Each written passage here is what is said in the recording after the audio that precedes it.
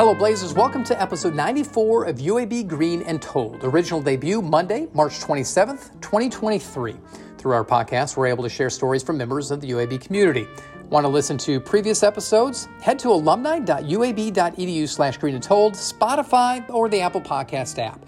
While there, we'd love for you to leave a written review to help more alums find us.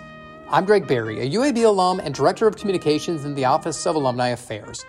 To be mentioned in the same sentence as Forrest Whitaker, Dean Cain, and Dwayne "The Rock" Johnson is an incredible feat. You have to be part of a unique fraternity, one that includes the Gridiron and the Stage. Today's podcast guest is part of that group, having played football in college before making a stroll down the red carpet.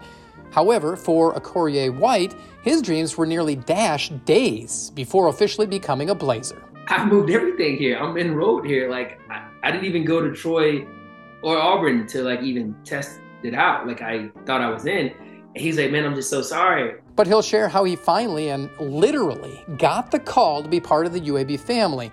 And had that not happened, he may never have gotten bit by the acting bug. And I just found myself blacking out almost when I did it, but I did it right. And it just felt so good.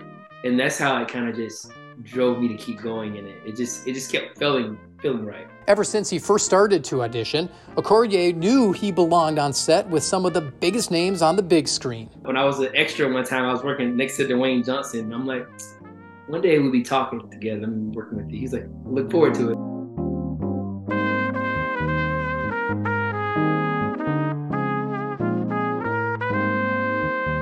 While his career is still young, Acorye White has already worked alongside names like Lawrence Fishburne, Stephen Lang, and Guy Pearce, established actors with countless credits to their filmographies.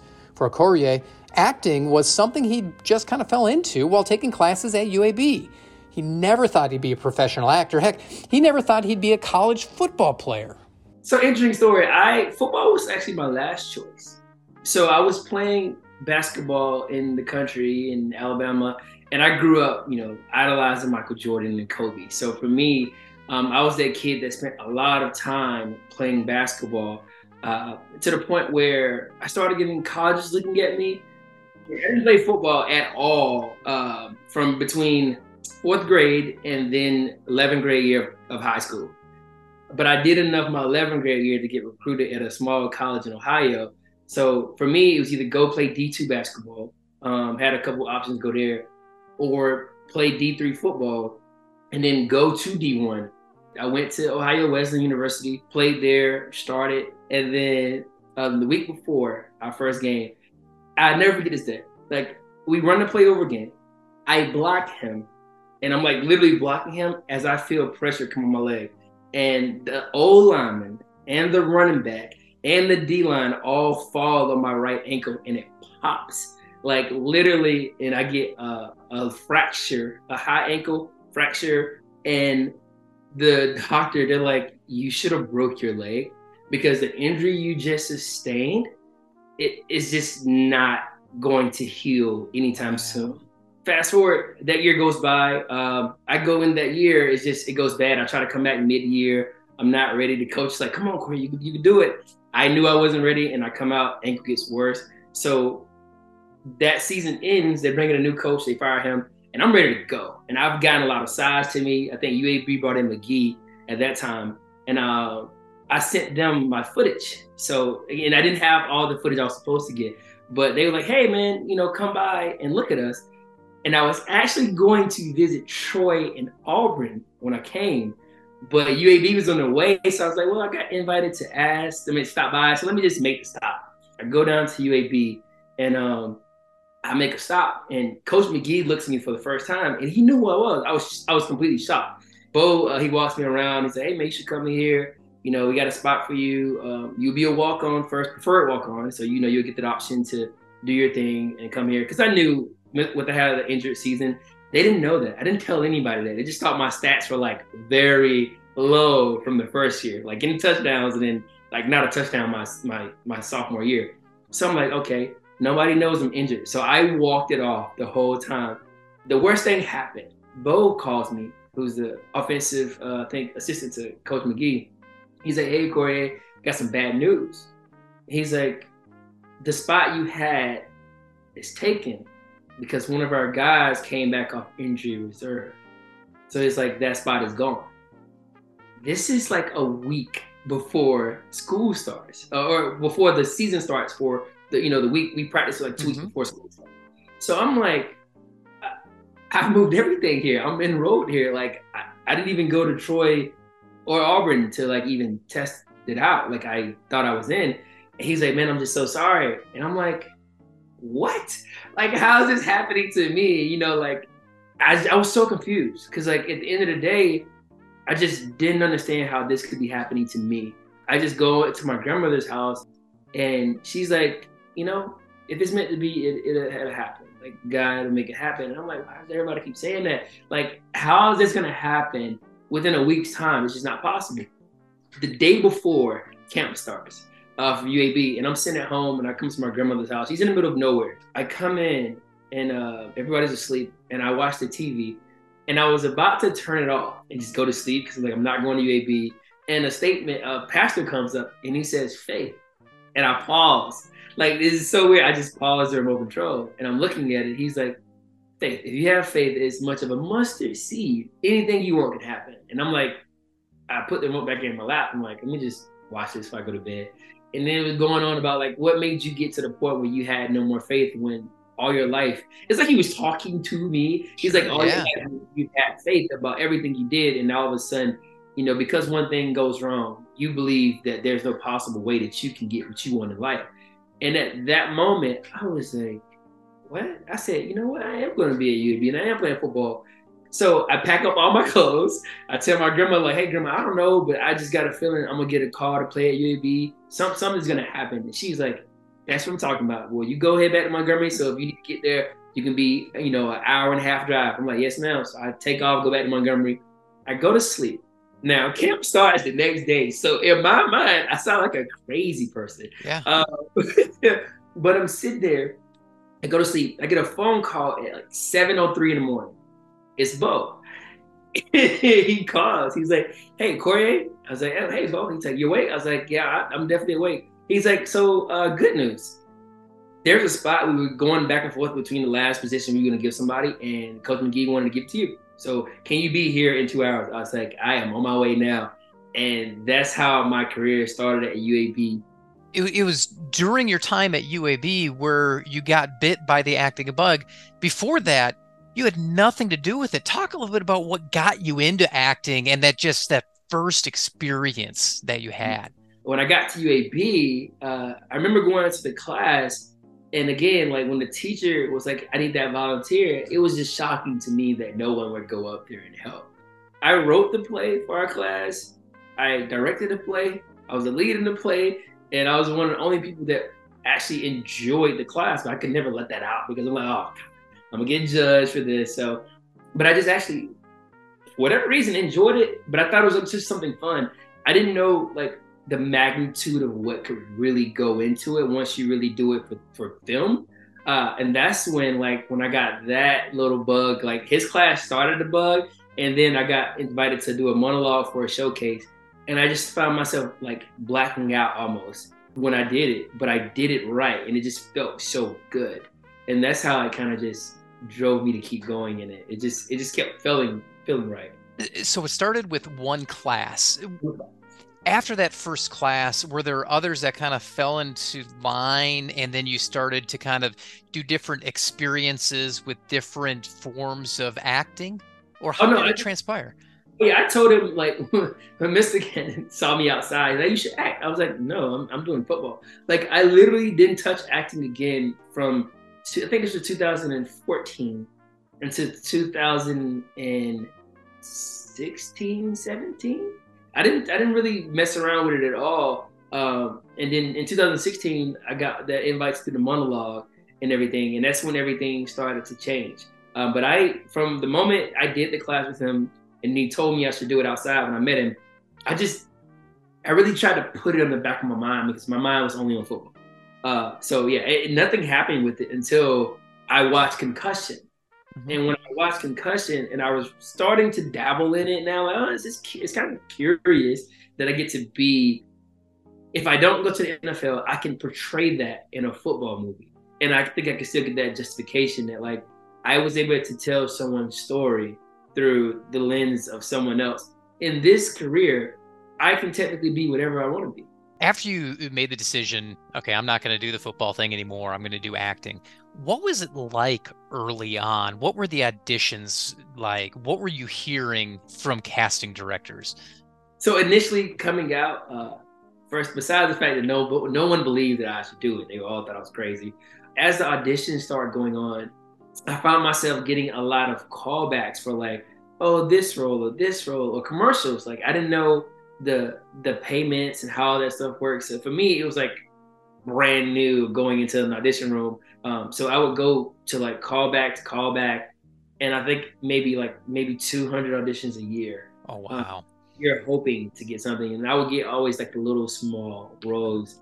What was the first time that you actually broke through and got a part, whether it's commercial or, TV, movies, whatever it might be, that you went, okay, that's when my career really started? 2017 was the year, because like 2016, I was done with school and football. I started studying with this lady, Cindy Hogan. She's my coach. I was like still having that cockiness to me about football. Like I could do whatever I put my mind to, which is good. But at the same time, acting is a little different. You have to be vulnerable. And I just wasn't ready to be in front of a camera or people. She's like, what do you want to be in acting? And I was like, great, of course. And she was like, you would never be. And I'm like, why would you tell me that? And she's like, because you have all the talent in the world, but you would not develop your skills. It made me feel like I was an athlete again. Like my coach just challenged me to go further than I had been before. And that moment kind of changed me. And then after that moment, we did like a 4-week development course. And that's when I finally broke down playing a homeless man. Like I had to create my own character.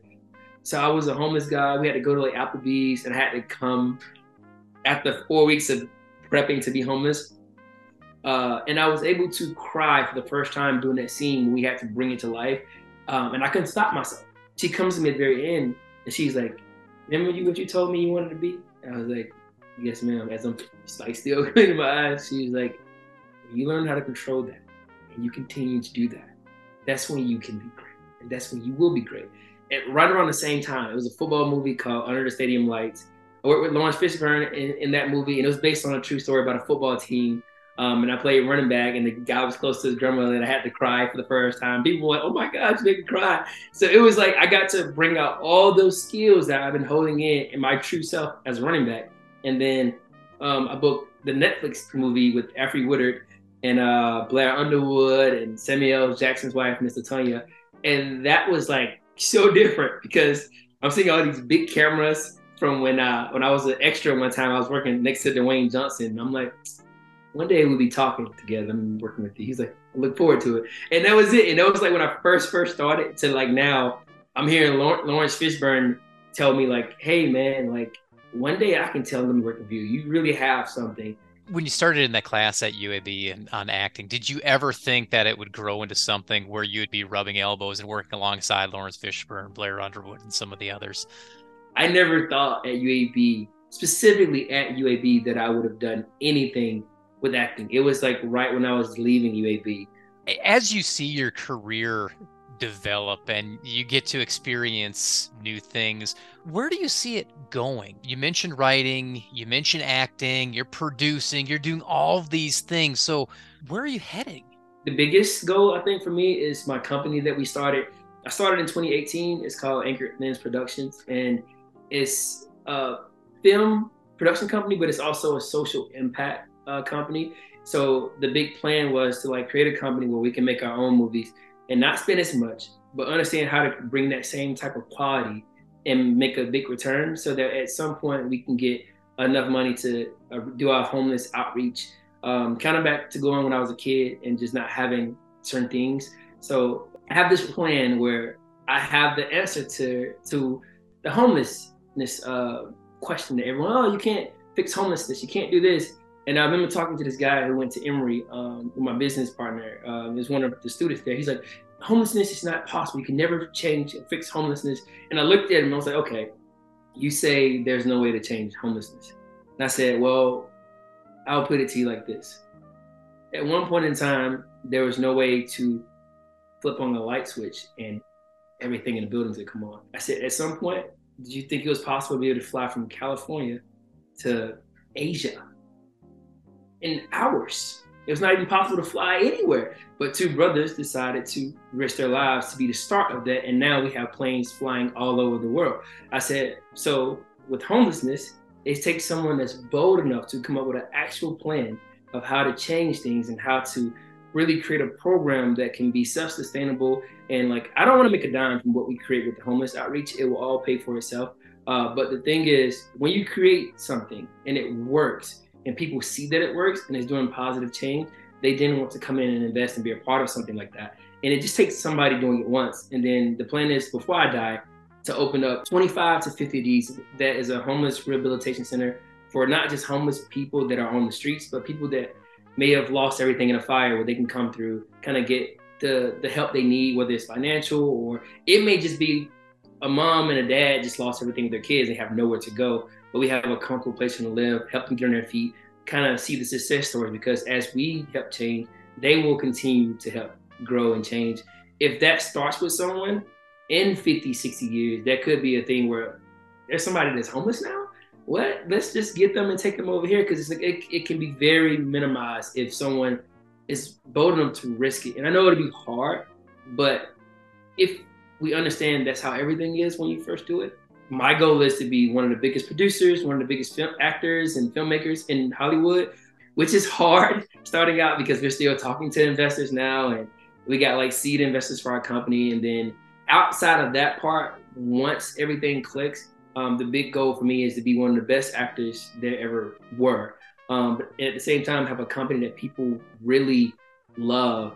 Do you feel that you have made it in acting and in entertainment yet? I feel like I'm at a place now where I'm recognized, if that makes sense. But as far as making it, I don't think so, because I get a lot of auditions now. My auditions now are very, let's say this, if I book any of the auditions that I'm going on now, I am a star. Because everything I do now is like, I told my management team and my agent, I don't want any more small movies. Like, if it's not big, I'd rather do 2-3 movies auditions a year than to do 25 smaller movies. Like, I need my career to take off. So everything I've been getting now has been true stories with like stars, or like just some big blockbuster movies. So it's a good feeling, because it only takes booking one of those, and then all of a sudden I become that name and recognition where it's like, oh, he's really, really about to be one of those actors if he stays on this path. Where are we going to see you on the big screen next? So funny enough, we just did our movie. It's called Trinket Box. It's like a horror drama. Another movie I wrote, Bailmount, we're talking to Screen Media and a couple other companies about that movie, and they're talking about financing it and funding it. And it's like a big action thriller movie where Chris Brewster, he's Captain America. He's the real Captain America. He does all the Marvel stunts, and for Black Panther, Black Adam, Daredevil, he's actually the stunts coordinator. So I'm about to be getting into really crazy shape to play the role, and hopefully we'll start filming in I think next summer if everything goes well. And that'll be my first, if I don't book anything in between now and then, that'll be my first big blockbuster movie where like those are the type of movies that kind of take you off. But I wrote that script in 2017 and it's just now about to take off. So it's a process, a lot of patience with this career, but at the end, if you just stick to it, like it's kind of crazy when things align themselves.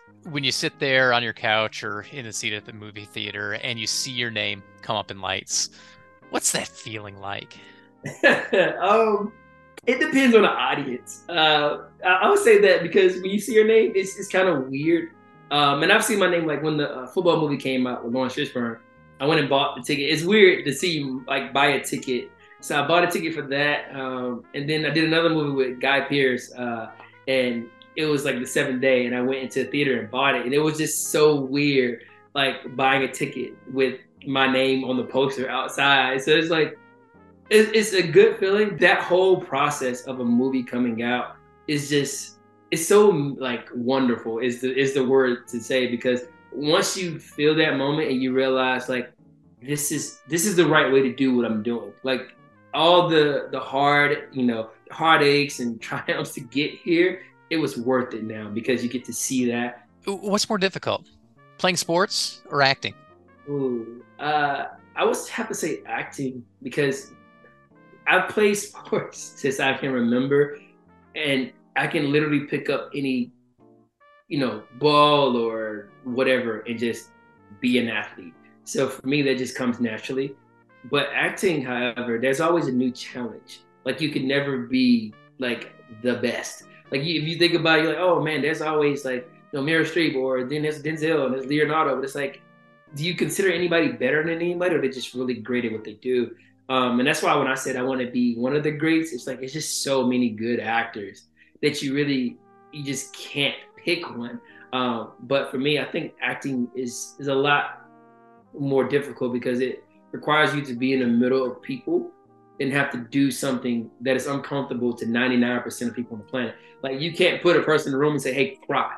What people forget is when you're in a movie, everybody's watching you. And you're sitting, two people are sitting there or three doing a scene, but there's a mic person, there's a cameraman, there's DPs, there's assistants. They're all watching you. And you have to be able to make the whole room disappear and never see the camera. And that's the part I find most interesting that I do, that it's like, this is interesting because I don't understand how that works, but there's a camera right here and I don't even see it until the scene director says cut.